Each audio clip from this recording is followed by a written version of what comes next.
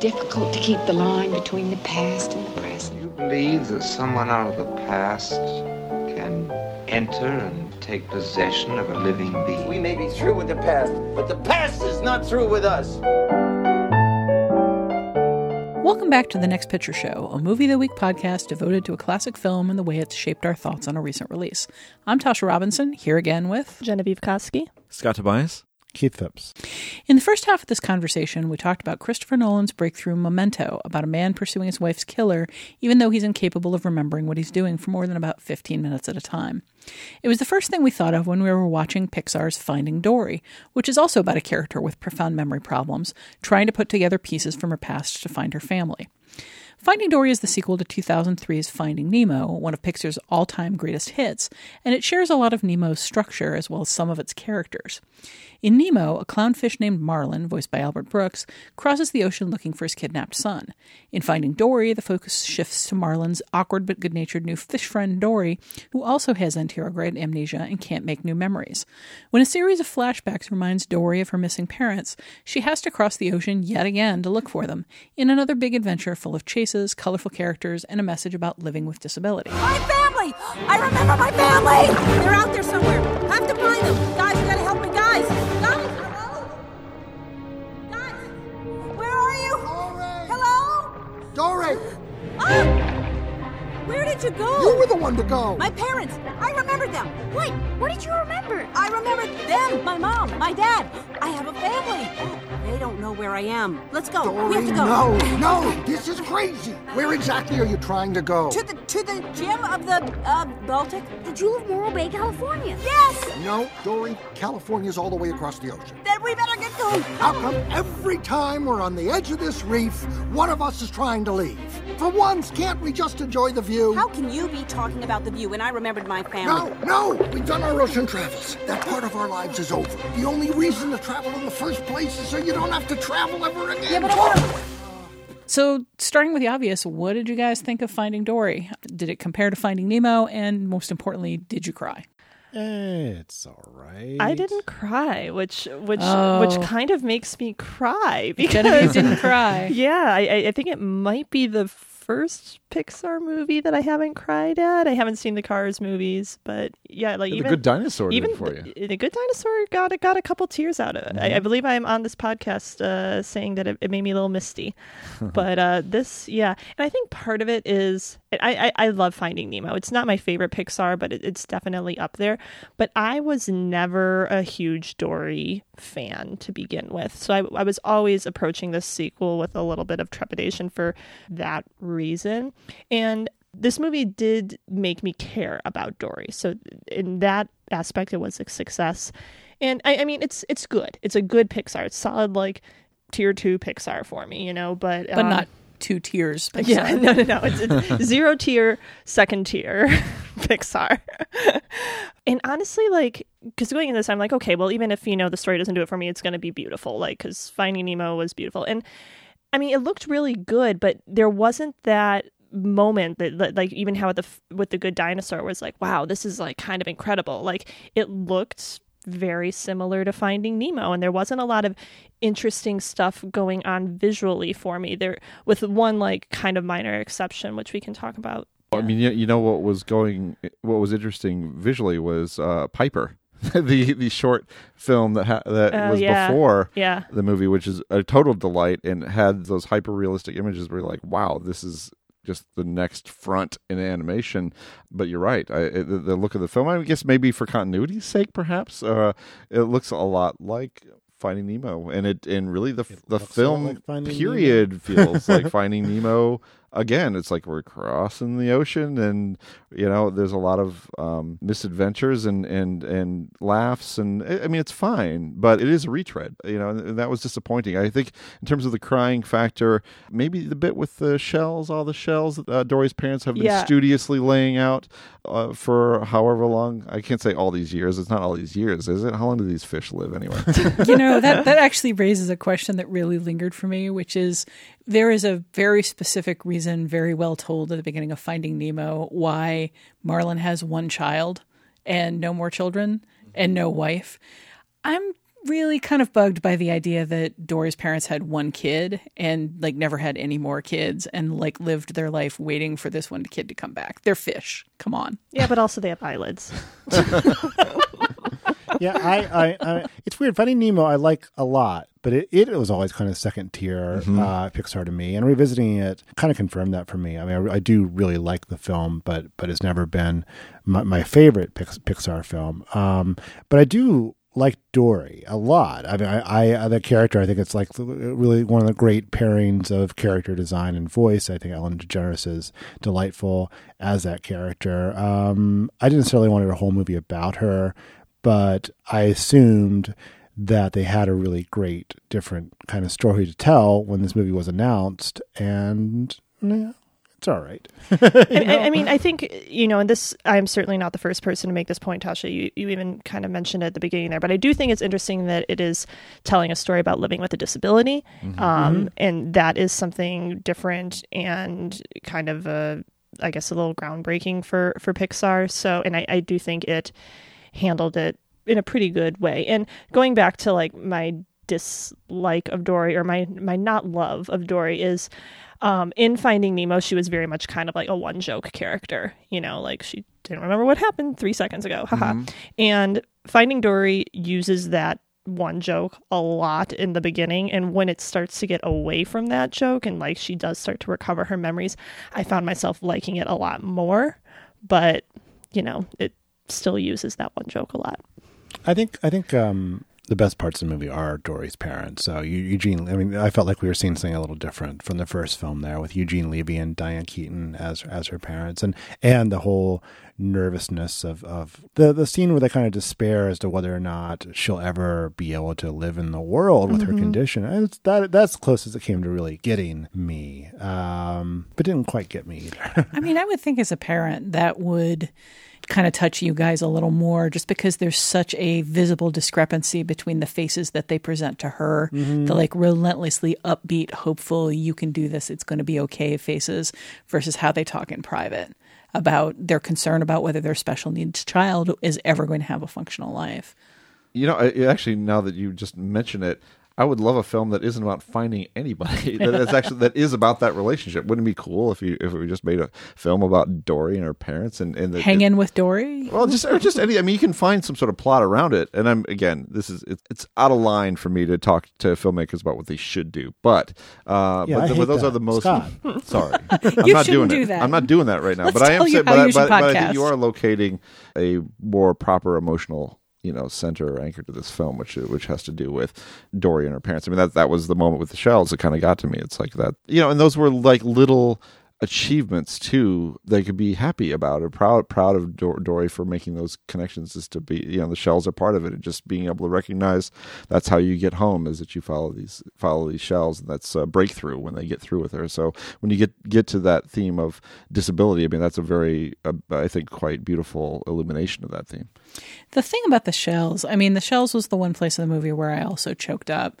And I think it's because it does that thing that I've always said is like Pixar's signature, is what it does best, is find an emotional moment and hold on it and let it sink in and let the audience marinate in it and feel what it is. I mean, it's the trash compactor in Toy Story 3 where they all think they're going to die. It's the moment in The Incredibles when Mr. Incredible thinks his family is dead. Pixar has a way of like lingering in these moments. And the Finding Dory moment isn't that kind of moment of like violence or sadness. It's a moment of like growing hope and realization. But it's a silent moment where the audience is allowed to understand what's going on and draw their own conclusions. And that's what made it an emotional moment for me.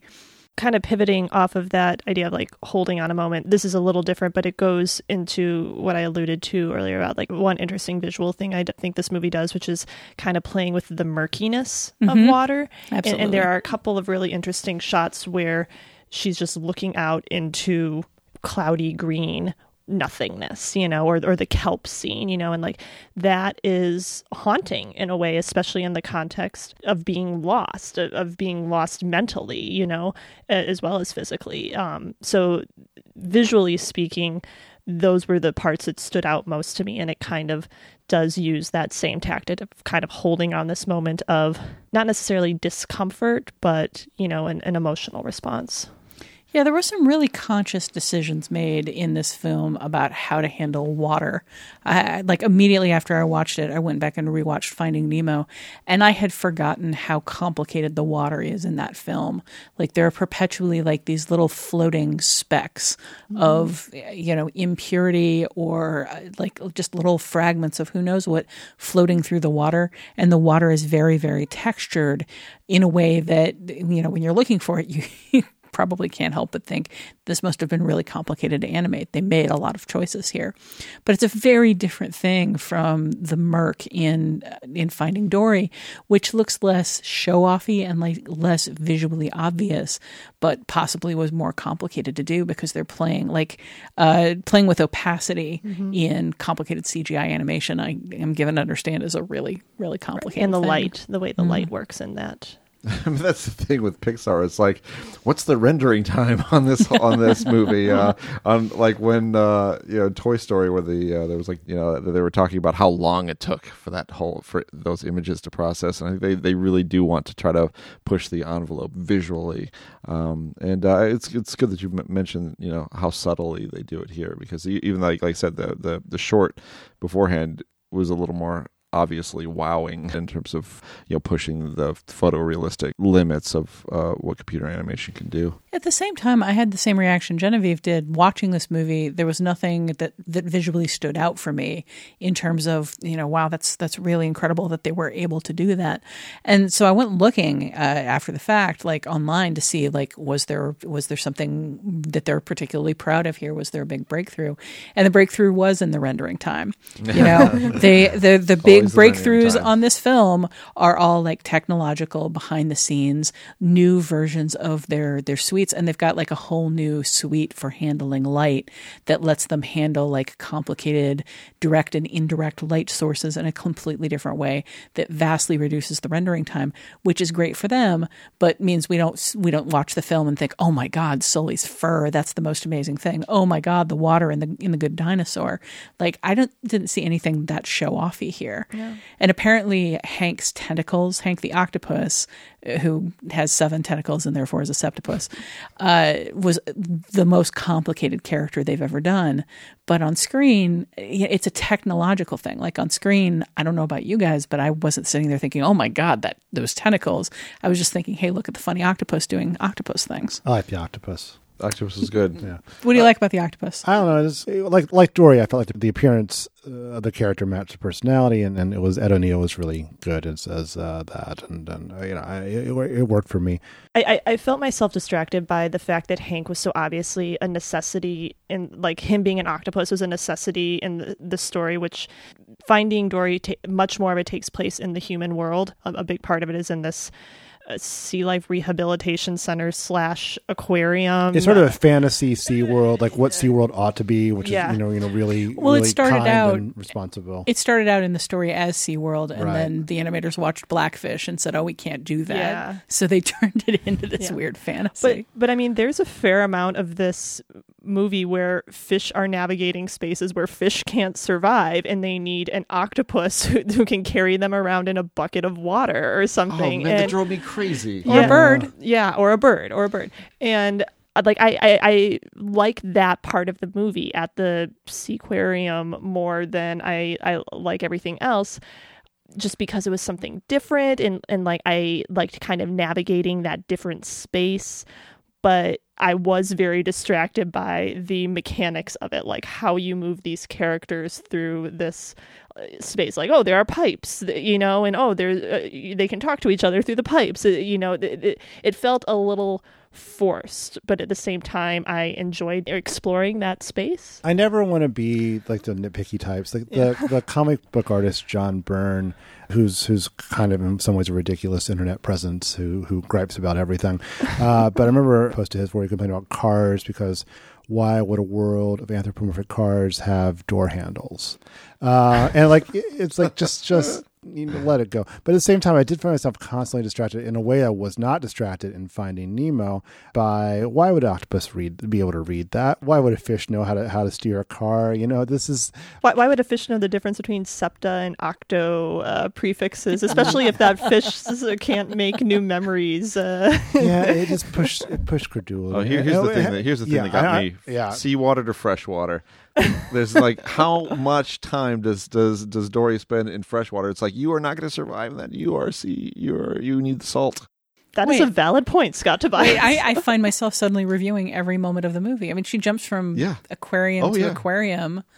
When he ladles her out into the coffee pot, he just takes some of her aquarium water. Oh, yeah, just water. Like but it's from the aquarium. It's not like tap water. There's tap water in this thing. I'm serious. At one point, doesn't she end up in a dirty janitor mop water? Right, exactly. She's in a janitor's mop bucket. That's not seawater.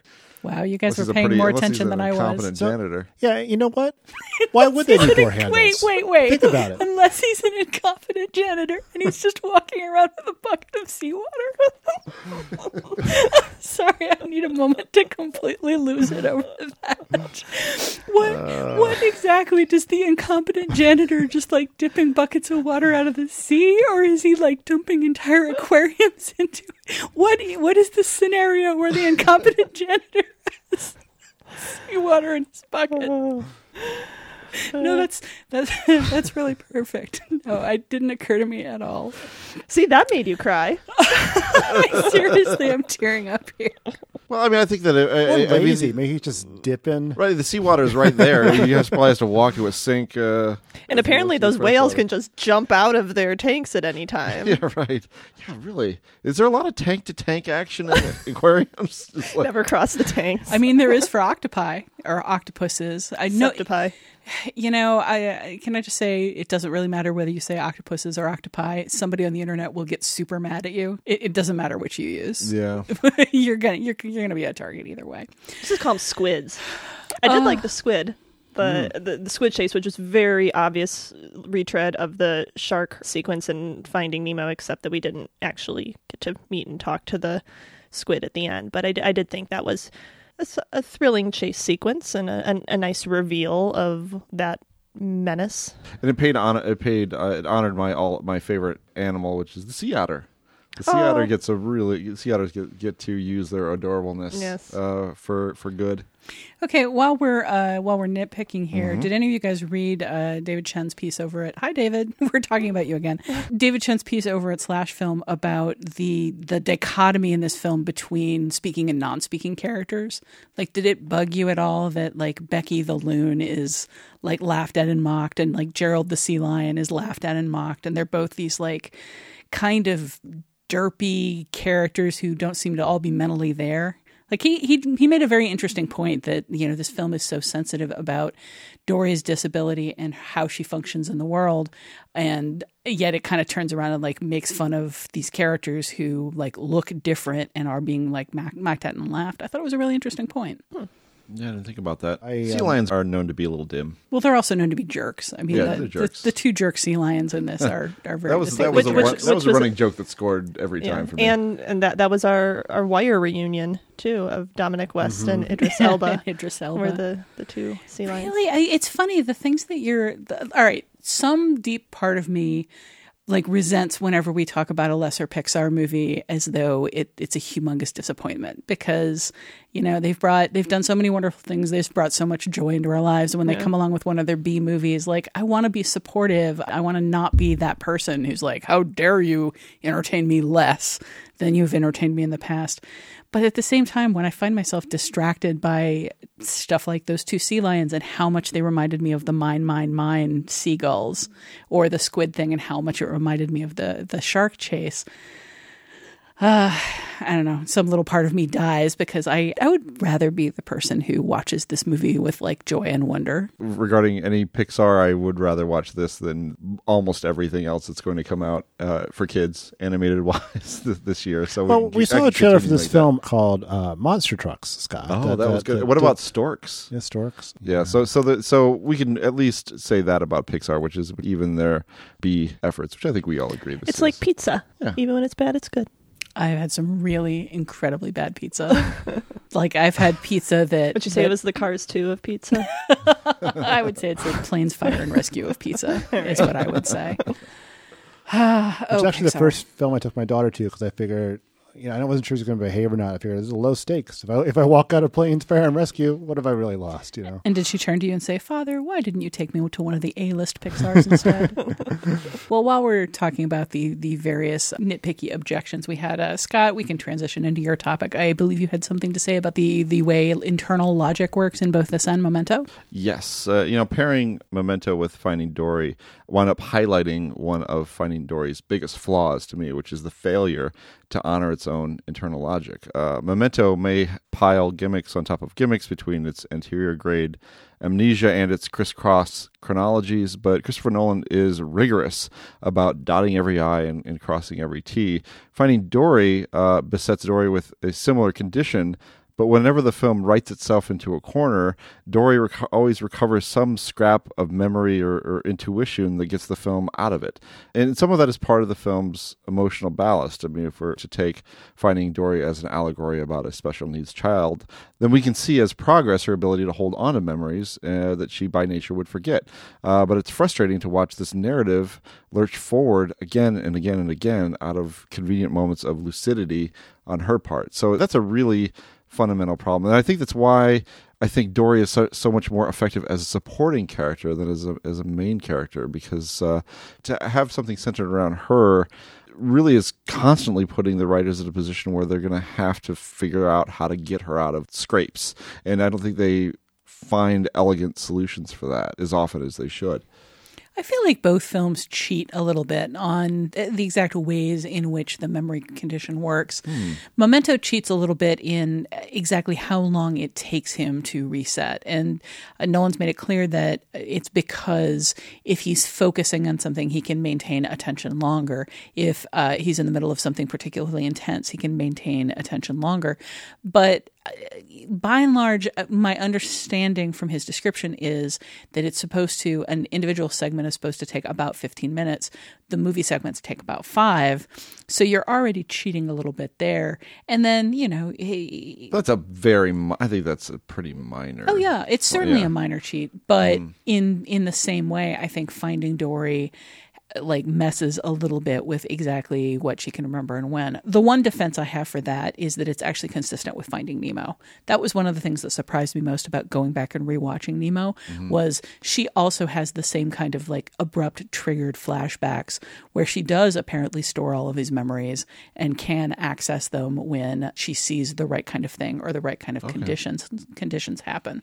So yes, I think it's cheaty. I think it's at least a semi-consistent cheat. But I agree with your objection. I mentioned this in the first part, the line about Dory's inability to form new memories kind of giving her a strange power to move through life. Are any of you familiar with the term reckless optimism? It's basically the idea that optimism is not grounded in belief that you'll achieve a desired outcome. It's a determination to reevaluate the situation on a moment-to-moment basis and acknowledge the possibilities inherent in that moment. And I think Dory's ability to kind of move through life and get out of scrapes kind of is an extension of that idea. And I do know people that do seem to kind of succeed despite themselves throughout life. And I find Dory to be kind of in line with that sort of person, and they do tend to have the best stories and do have the most adventures. It's not something that I understand in my own life and the way I move through the world, but I kind of get it in relation to Dory. Does any of that make sense? No. There's a weird thread throughout the movie that's specifically about Dory's anxiety. And I feel like the film is very conscious about how it's dealing with her memory loss as a handicap and how other people relate to her as a handicapped character by resenting her and judging her and expecting them to live up to their ability, and then coming around on the fact that, she is who she is and that's fine. But what interested me more, and what I think is, in a way, more applicable, is that she's a really anxious character, and that when she gets upset about her own disability is when she gets more anxious and then creates this anxiety spiral. And it kind of seems ironic to me that so much of that what would Dory do kind of idea is all about like, let's ignore any thoughts we have about this problem. Let's ignore any fears we have about this problem and just charge recklessly forward at the first thing that we see. Like some part of that just felt very anti-intellectual to me in a way I found a little disturbing. Yeah, I guess. But it's also, as someone who is an anxious person and who does overanalyze, as a Marlin, basically, I do respond to the romance of that notion of being able to just barrel through life, come hell or high water. Live in the moment. Yeah.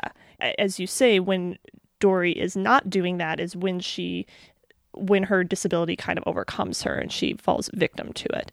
Keith, it occurs to me that this looks like a really good way to transition into your topic, which is memory and identity. I mean, both of these are characters who are very much defined by their memory losses. What do you think these films say about identity? I think there's kind of a terrifying notion at the bottom of both films, especially Memento, but I think it's implied in Finding Dory that without our memories, we really have no identity. And both Leonard and Dory kind of desperately cling to and try to restore what they have of their lives, in various ways, either atone for a past misdeed in the case of Finding Nemo, or in Dory trying to return herself to the family that gave her identity as well. I mean, in some ways, Dory illustrates it just as well as Memento in those opening segments where she's just kind of drifting off and physically drifting further and further from her parents, but also having less and less a sense of who she is. There's kind of a sense that she's moved from situation to situation. The only thing that kind of restores her sense of self is when she meets Marlin and is kind of taken in as another member of their family. And as the film opens here, she's almost like, in some ways, like the family pet, who gets up and must be taken care of. Guys, is there any particular reason you can especially relate to that? Gets up at 5:15 reliably every morning, demands to be taken out, barks at you. Oh, I know, sorry, that's getting too autobiographical here. Leonard is interesting in that he tasks himself with keeping this sort of skeleton of his personality and of his past alive, even if it means in some ways lying to himself about who he was, because he has to sculpt out a new sense of who he needs to be. There's a part when he's talking about Sammy Jenkins and really talking about himself where he describes the wife's trying to decide, she needs to know that the old him is totally gone, and maybe she can love this new Sammy. But is there even anyone there if you have no ability to retain any sort of sense of what's going on? Who are you at that point? And I think that's a really interesting question that both films raise in different ways. Watching Memento, and the more we talked about it, I really am glad we paired these movies together, even though they don't necessarily immediately feel like they belong together. Yeah, I mean, as far as how memory gives these characters a sense of self, maybe that's kind of a missing element in Finding Dory, or maybe an advantage that Memento has, since he has opposable thumbs, to be able to create this system and be able to create himself on the spot. He's not just living in the moment like Dory and just sort of following intuition. He's got a system, and so that kind of separates the two characters. And I think there's also something much more fundamental to Dory. There's a fundamental decency and helpfulness and spirit that is with her no matter what she forgets. I mean, she is. So I think she does have a pretty strong identity or personality, without needing to create it or to have these memories that inform it in any way. Andrew Stanton's talked about how, one of the kind of defining things about Dory is that she's created that helpful, upbeat, open personality for herself as a response to her condition, because it helps her make friends quickly and it helps her deal with what can be a very depressing life. I mean, she's kind of gone through her life on this quest, we see her over and over trying to ask strangers for help in getting back to she doesn't know where, to recover something that she doesn't know what she's lost.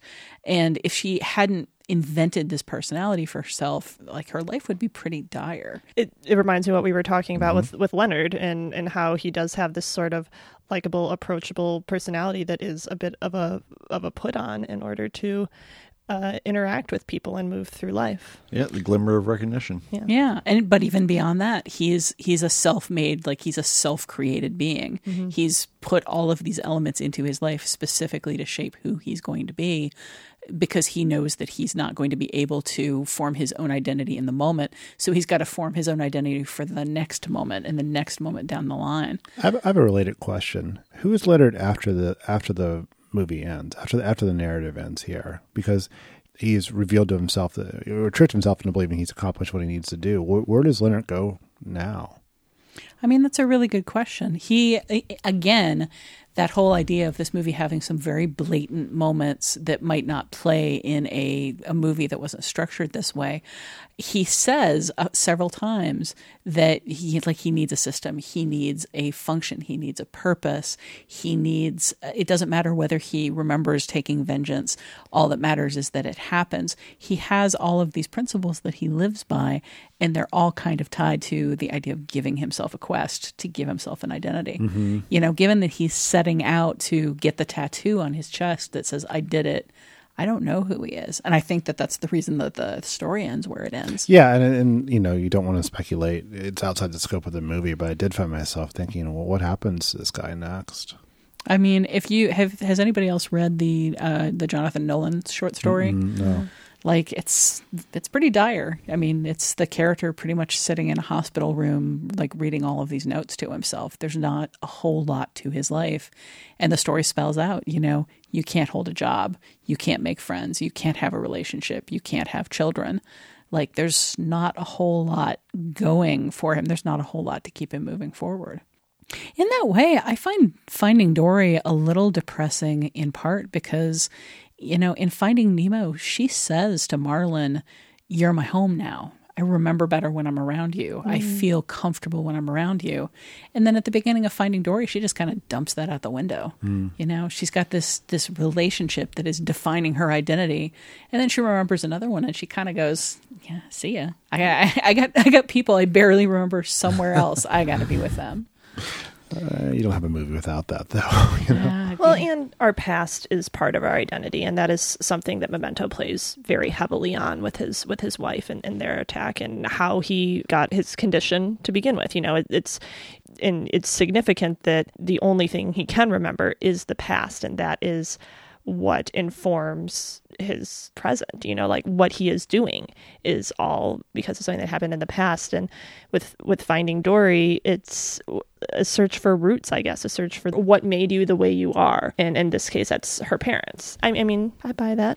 I mean, it's not that I don't buy it. I do think that a more powerful motivator for me than I have to get back to my parents is that she's, like, well aware that they loved her and that they will be terribly, terribly worried about her. Yeah. And, like, that to me is, to the degree that this film has an emotional hook, it's there. And to the degree that Memento feels lost and lonely, it's because somewhere in his heart he wants to go back. Well, very blatantly, he wants to go back to this relationship that defined him and that he can't go back to. Although you talk about what he can remember is the past, so much of what we see about him remembering the past isn't real. Yeah. That it kind of makes me question some of the other stuff. Like he tells Natalie, you know, these memories that he has of his wife are kind of like what defines him.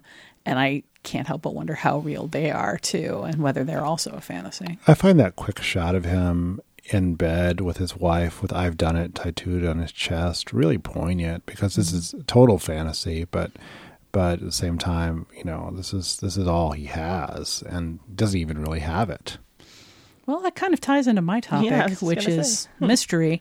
What interests me most, I think, about these two films is the way they unfold in ways that only reveal what the audience needs to know as we need to know it. They're both stories that unfold, one of them backward in time, one of them forward in time, but both of them just function from reveal to reveal to reveal. Scott, I think you're entirely right in that the reveals in Finding Dory are a little cheaty and a little gimmicky, but I still think it's interesting how we get one piece of the puzzle at the time.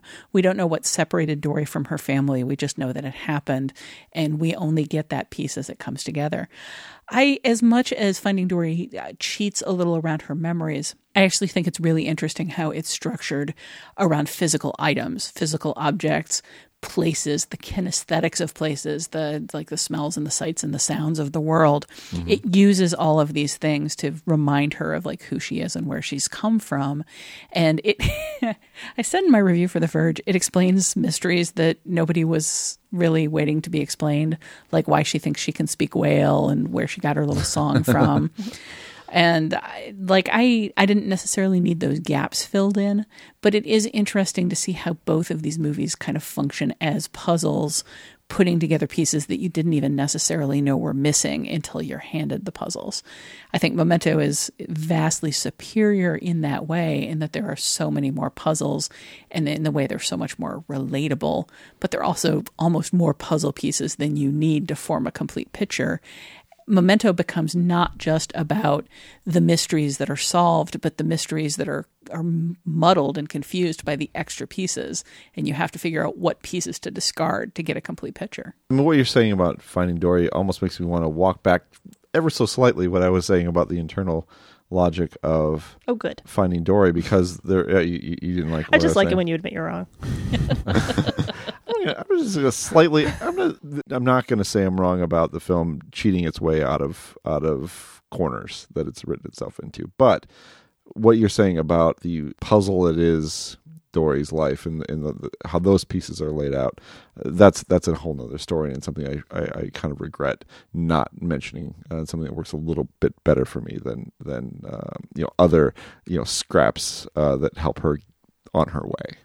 Well, I guess then here's a question for all of you. I think it's inevitable as you're watching Memento that you're going to constantly be thinking, what does that mean? Where did that come from? Why did he do this?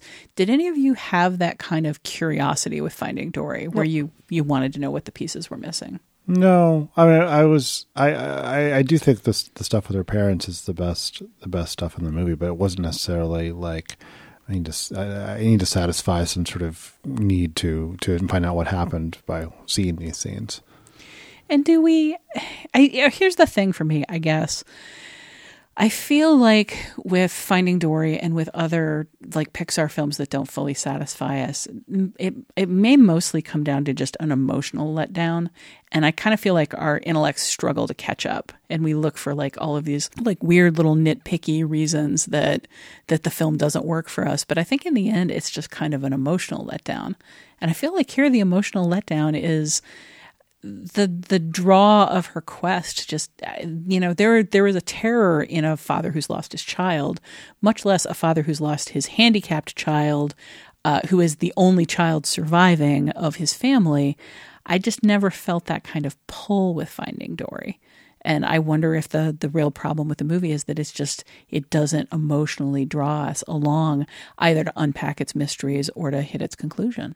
Well, I mean, one of the big problems is that it's a retread. Mm-hmm. I mean, what is the quests are the same. I mean, you have a single parents with one child. Well, it's a quest in reverse. It's a quest in reverse, right? So I mean, you could say that's an echo, but if you want to be generous about it, but it's like Memento. It's the backward part, and Finding Nemo's the forward part. It'd be great if it were like one movie. No, it wouldn't be great if there were one movie going one way and the other way and passing in the middle somehow. But yeah, but I mean, just the way they're lost. I mean, Nemo gets caught in the drop off with the drop off, and then Dory gets caught in the undertow, and it's like, why am I watching the same movie a second time?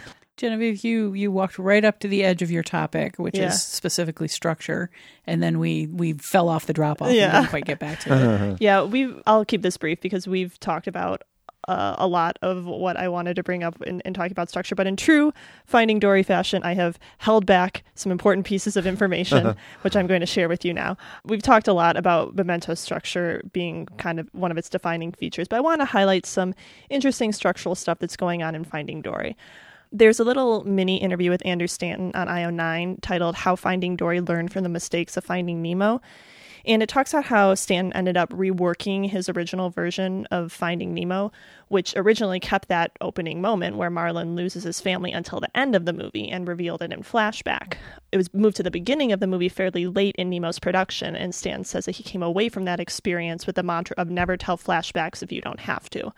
Which is interesting in the case of Finding Dory, which is arguably very reliant on flashback. But, as his article points out, these moments from the past that we experience throughout the film aren't really traditional flashbacks because Dory is remembering them for the first time, effectively experiencing them in the present. We're not being denied information for the sake of the narrative. The revelation of the information is part of the narrative. And that aspect of the structure in particular struck me as very similar to Memento, this idea of the protagonist remembering something as effectively them, and by extension us, experiencing it for the first time. We've talked about how these moments are flashbacks, but does that explanation hold any water for you guys? I'm sorry, I'm still reeling from the idea of not knowing what happened to Marlin's family till the end of the movie. Yeah. That would have been such a different film. Yeah, apparently the reason they didn't want it at the beginning is it was just too heavy, too emotional of a beginning, which, considering Up, is funny, but this was obviously before Up. But they realized that Marlin's, extreme anxiety and fear wasn't really fully explicable without that moment. Sure. And just the idea of coming along after that entire movie and saying, oh, and by the way, he really loves his son for reasons. I don't know, after an hour and a half of that movie, you don't really need proof that he loves his son. You don't really need that incident. I think it could have worked, though. I think if anything, it would have been heavier to spread it out over the film like that. But anyway, this idea that the flashbacks in Finding Dory aren't really flashbacks. They are events or being experienced in the present. What do you guys think of that? Sophistry, I say. Sophistry. Is it just Stanton kind of backing away from the rule that he set for himself and then apparently broke? We were talking earlier about how it's the same movie in reverse. I don't see anything wrong with deciding that the first movie we're not going to do flashbacks and in the second movie we're going to go all flashbacks. I think denying that an adult re-experiencing events from her childhood is a flashback, sophistry. I guess when I think of flashbacks, I think of someone looking into the distance and remembering something, and the story kind of pausing just for them to remember that. And that's not really what's happening here. The memory is the event. It is happening in the present. And the reclamation of that memory is a plot point. The memory itself isn't necessarily the plot point. It's a very fine distinction, but I think in comparing this to Memento, which is very strongly tied to this idea of experiencing memory in the present, it's an interesting way to look at those flashbacks or not flashbacks. Is it though? Is it an interesting way of looking at it? Hey, you're the one who picked this pairing, Tasha. Yeah, but you're the one who picked this topic. And more importantly, Stanton is the one that's trying to draw this particular line in the sand. I don't know. To me, this goes back to all of the feedback we had in segment 1 about Popstar and its particular brand of humor and what it's allowed to do and what it's not, and the particular direction it's doing in. To me, it's does it matter if it's a flashback or not? The real question is, does it work? I'm still picking my pieces of my brain off the floor, so I don't have any opinion on it. I just feel bad from Josh for Ohio. Oh, poor Josh from Ohio. Well, Memento is available on Blu-ray in the 10th anniversary format and in a box set of Christopher Nolan films, but we're surprised to find out it isn't on any of the major streaming services. Sorry to put you guys out. It honestly had not occurred to us that such a celebrated film would not be available in every format imaginable. Finding Dory is currently in theaters, and it's likely to be around for a while after enjoying the biggest opening day and weekend for an animated feature ever. Much like Finding Nemo, which is still Pixar's all-time second highest box office earner ever, we may just not be in exactly the right boat for this one. By now, you should probably be able to find some relatively uncrowded theaters if you feel more of a pull to catch it. We'll be right back with our usual recommendation segment, Your Next Picture Show.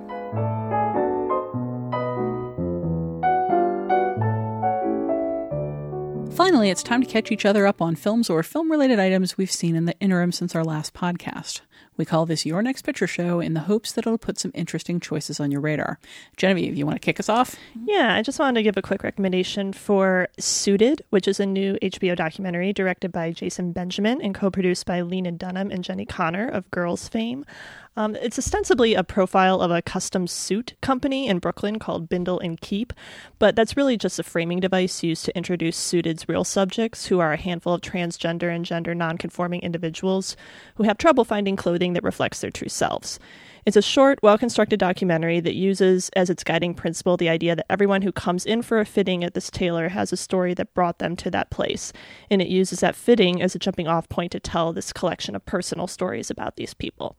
I'm a big fan of fashion documentaries, which is why I was drawn to this film in the first place, but the fashion angle is really secondary to this sort of larger question of the ways we communicate how we want to be perceived by the world and how that specifically applies to the transgender and gender nonconforming community. It's an easy breezy watch. It doesn't have much of a critical viewpoint per se, but it's really touching and engaging as a sort of anthology of these personal stories. It debuted on HBO on June 20th. It should be rerunning in the near future and available on HBO's various streaming platforms. So Suited, check it out. Very cool. Scott? So the Music Box Theater here in Chicago has been running a mini Brian De Palma retrospective, and I've been seeing as many movies as I can from it. But I wanted to recommend Phantom of the Paradise for those who haven't seen it. Seeing it after the documentary De Palma, which I recommended last week, I was struck by how much Phantom of the Paradise reflects De Palma's attitude about trying to make art in a business that distorts or destroys it. There's no more powerful scene in his films to me than Winslow Leach, the hero played by William Finley, rolling a piano into a club and performing the title song for a cantata that he's written called Faust. For a few minutes, we see him completely lost in the ecstasy of pure artistic expression, while Swan, the diabolical record producer played by Paul Williams, makes plans for it in the darkness. Phantom of the Paradise then becomes this wild, grotesque cult musical about seeing Winslow's art and his face thoroughly ground up by the system.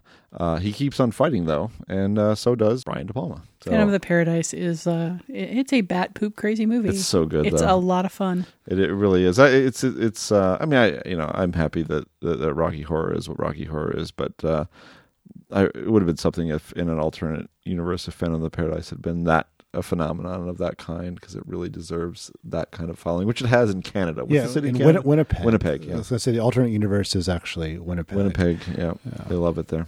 I remember that as being like Nicholas Winding Refn levels of like visual color saturation. Am I wrong in that? Yeah, a little bit. A little wrong. It's not. It's got some striking visuals, but not necessarily in the realm of color so much as framing and in a split screen and the usual De Palma tricks. So what about you, Tasha? Speaking of bat poop crazy movies, when we first came up with the idea of doing Finding Dory, my husband said, "Oh, you should pair it with this movie, The Swimmer," which apparently none of us had seen and I had never even heard of, but we happened to have it at home. So we pulled it out and watched it together. This is a 1968 movie starring Burt Lancaster. It was directed by Frank Perry, who also directed Mommy Dearest. It's an adaptation of a very short John Cheever short story. And it is a movie about a man in the 60s who realizes that all of his friends have swimming pools and that technically if he walks from pool to pool, he can swim his way home. And it becomes this sort of psychodrama about like as though he were a salmon returning to his place of birth as he travels across the landscape of all of these people who have very different relationships to him. basically encountering them in order to use their pools on this really chaotic quest to swim his way home. As the film unfolds, it becomes this really strange kind of psychedelic 60s drama. There's a little bit of the party in there. There's a little bit of kind of melodrama. There's a little bit of, I don't know, splendor in the grass. It's all kinds of different films wrapped up into one, and it's very, very strange, but it's so compelling, and it's so deeply, deeply weird. The closer he gets to home, the more this film starts to have things in common with Memento and Finding Dory, the more it becomes clear that there are matters of memory and identity and choice and self-creation going on, and the less the world cooperates with the protagonist's attempts to recreate himself. It's a very strange film. It's incredibly memorable. Burt Lancaster gives a really incredible performance as a man who's mostly nude and dripping wet for the entirety of this film.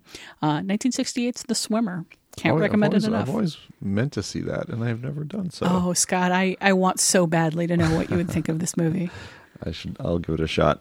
It's so strange. Keith, what do you have for us? I guess I've kind of got a movie that I've always meant to see and then never did, and then I did, which was Here Comes Mr. Jordan, which I knew for years as the inspiration for the Warren Beatty film Heaven Can Wait, which is a film I like a lot. And the original is if anything even better. It's a delightful 1941 film starring Robert Montgomery as a boxer who also enjoys piloting planes and dies in a plane crash and is taken to the afterlife by supernatural, supernatural functionaries, I guess is a way to put it.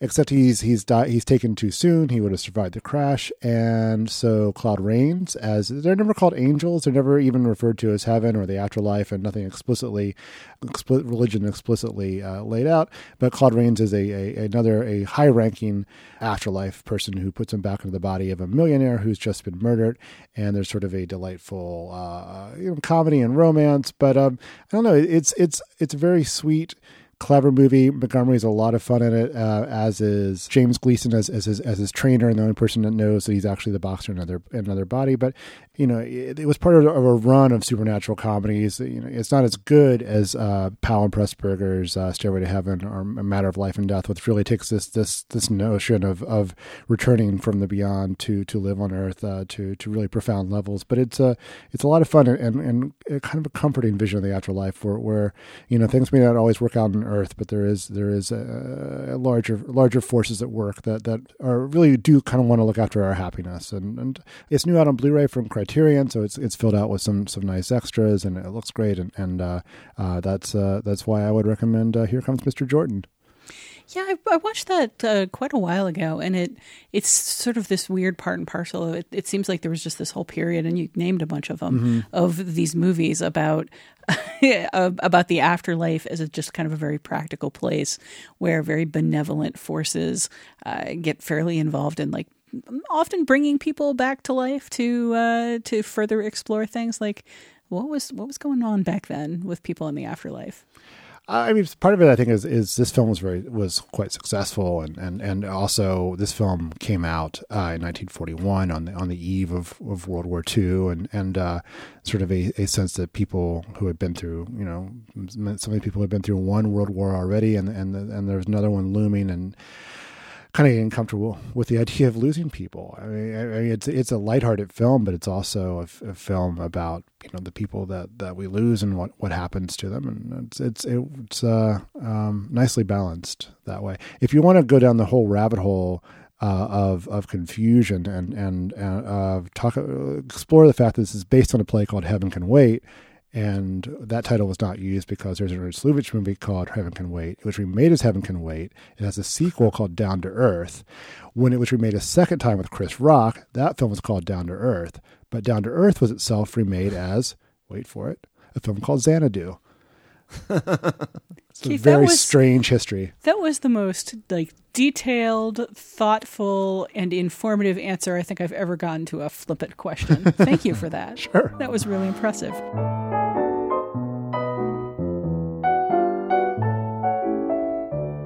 That's it for this week's edition of The Next Picture Show. Our next episodes come out July 12th and 14th. Keith, you want to tell us what we have lined up?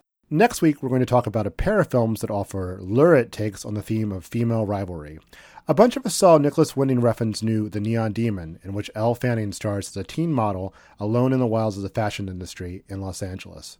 We're pairing that film with Dario Argento's 1977 shocker, Suspiria, which tells a similar and equally over-the-top story within the confines of an exclusive ballet school with a secret. I'm looking forward to that one. In the meantime, we'd love to hear your feedback on this week's discussion of Memento, Finding Dory, and anything else film-related. We want to include your thoughts on future episodes of the show. You can leave a short voicemail at 773-234-9730 or email us at comments@nextpictureshow.net. Finally, before closing out this week's episode, where can we find everyone these days? Keith? I'm at uprocks.com, where I'm heading up film and television coverage and writing when I can. Oh, and on Twitter at kphipps3000. You can find me on Twitter at Scott_Tobias, and you can find my work at NPR, Variety, New York Times, Washington Post, Rolling Stone, Vulture, Village Voice, Uprocks, and I'm the editor-in-chief of Oscilloscope's Musings. Genevieve? And I'm on Twitter at Genevieve Koski. Tasha, how about you? You can find me writing about film at TheVerge.com. Most recently, you can find some stuff that I wrote at NPR for the Read, Watch, Binge recommendation program. You can find me on Twitter at Tasha Robinson. And you can stay updated on The Next Picture Show via Twitter at NextPicturePod, via Facebook at Facebook.com/NextPictureShow, or by visiting NextPictureShow.net. And if you haven't already, please subscribe to the show on iTunes. And while you're there, think about rating and reviewing us. Every thumbs up helps us find new listeners and keep the show going. Thanks to Colin the Animal Griffith for his assistance producing the show, and thanks to Delmark Records for providing recording space at their home base, Riverside Studios. The Next Picture Show is proud to be part of the Film Spotting family of podcasts and the Panoply Network. Please tune in next time.